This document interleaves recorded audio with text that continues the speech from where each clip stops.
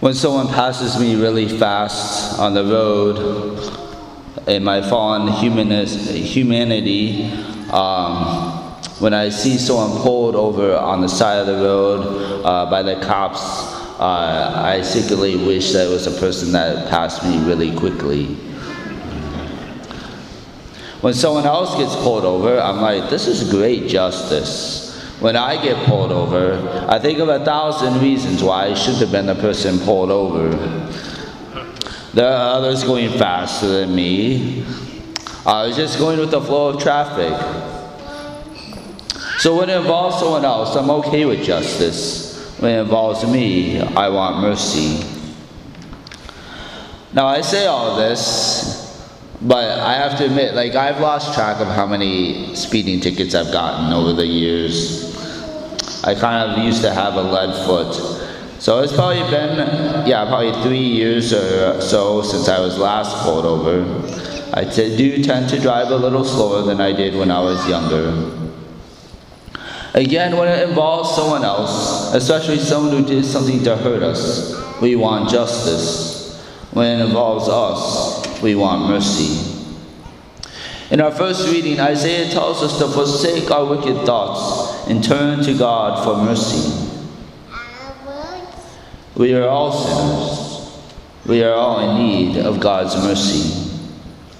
It cannot be said enough. There is nothing we can do that is beyond God's mercy and forgiveness. Isaiah says God is generous and forgiving. Leviticus is one of the first 5 books of the Bible, called the Pentateuch by us Christians. The Jews call the first 5 books the Torah.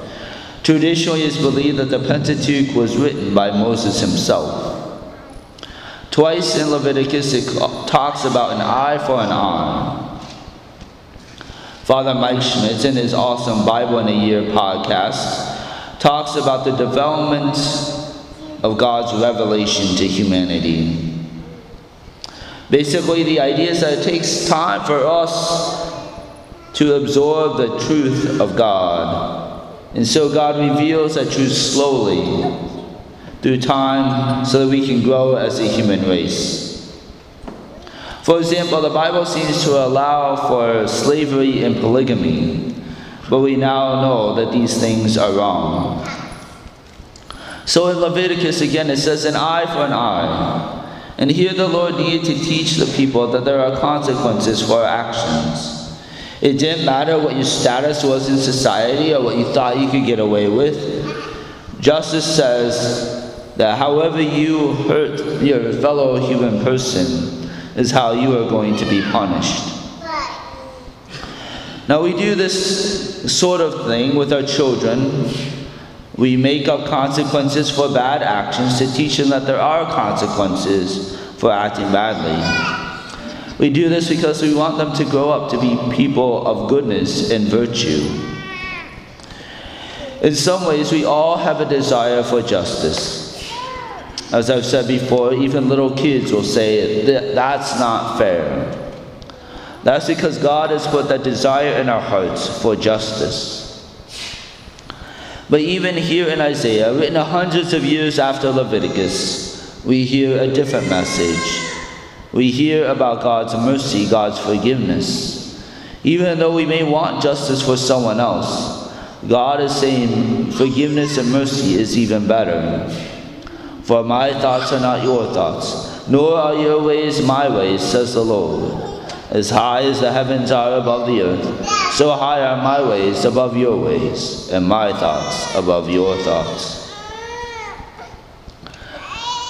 Because of the cross of Jesus Christ, we who live in the post-resurrection era, God extends to us infinite forgiveness and mercy.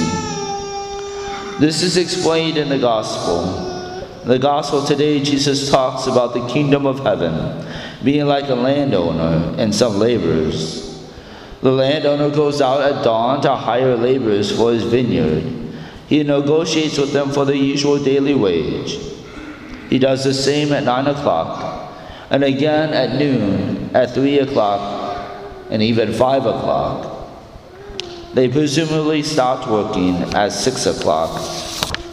The landowner starts with those who only worked 1 hour. He pays them a full daily wage. So when those who were for 12 hours, when they come forward, they figure that they would get paid more.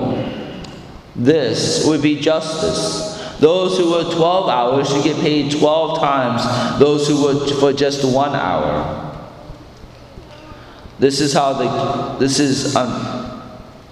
fortunately not how the kingdom of heaven works. The kingdom of heaven, mercy trumps justice all the time.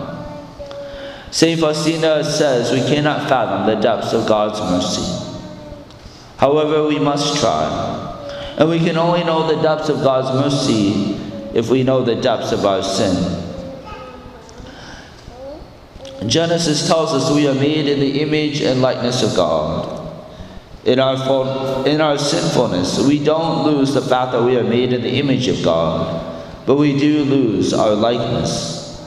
Compared to the perfection of God, our sins put us in a place where we cannot pay the debt we owe. So Jesus takes on that debt.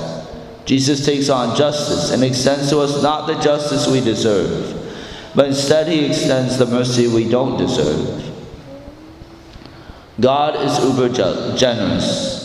The first example we can think of is the thief that was crucified with Jesus.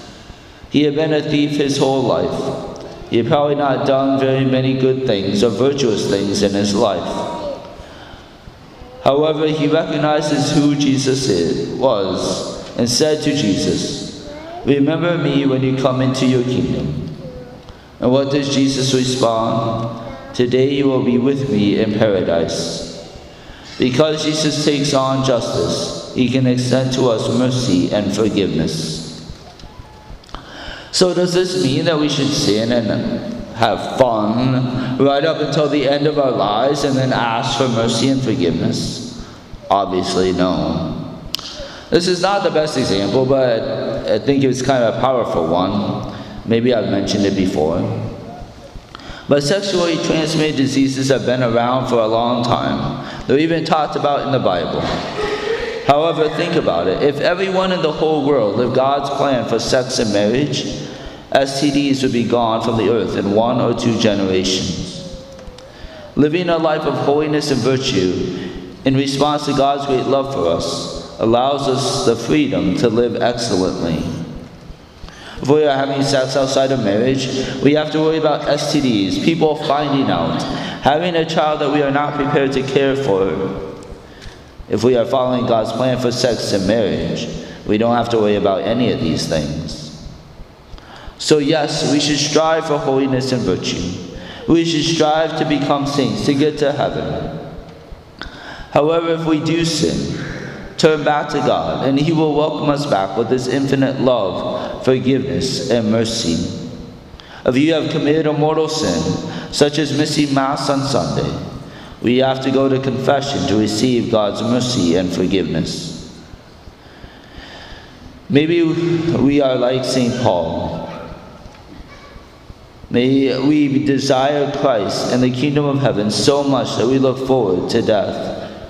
But also to realize that to remain here on earth is a gift as well, because it means that we have more opportunities to be instruments of God's love, forgiveness, and mercy to others.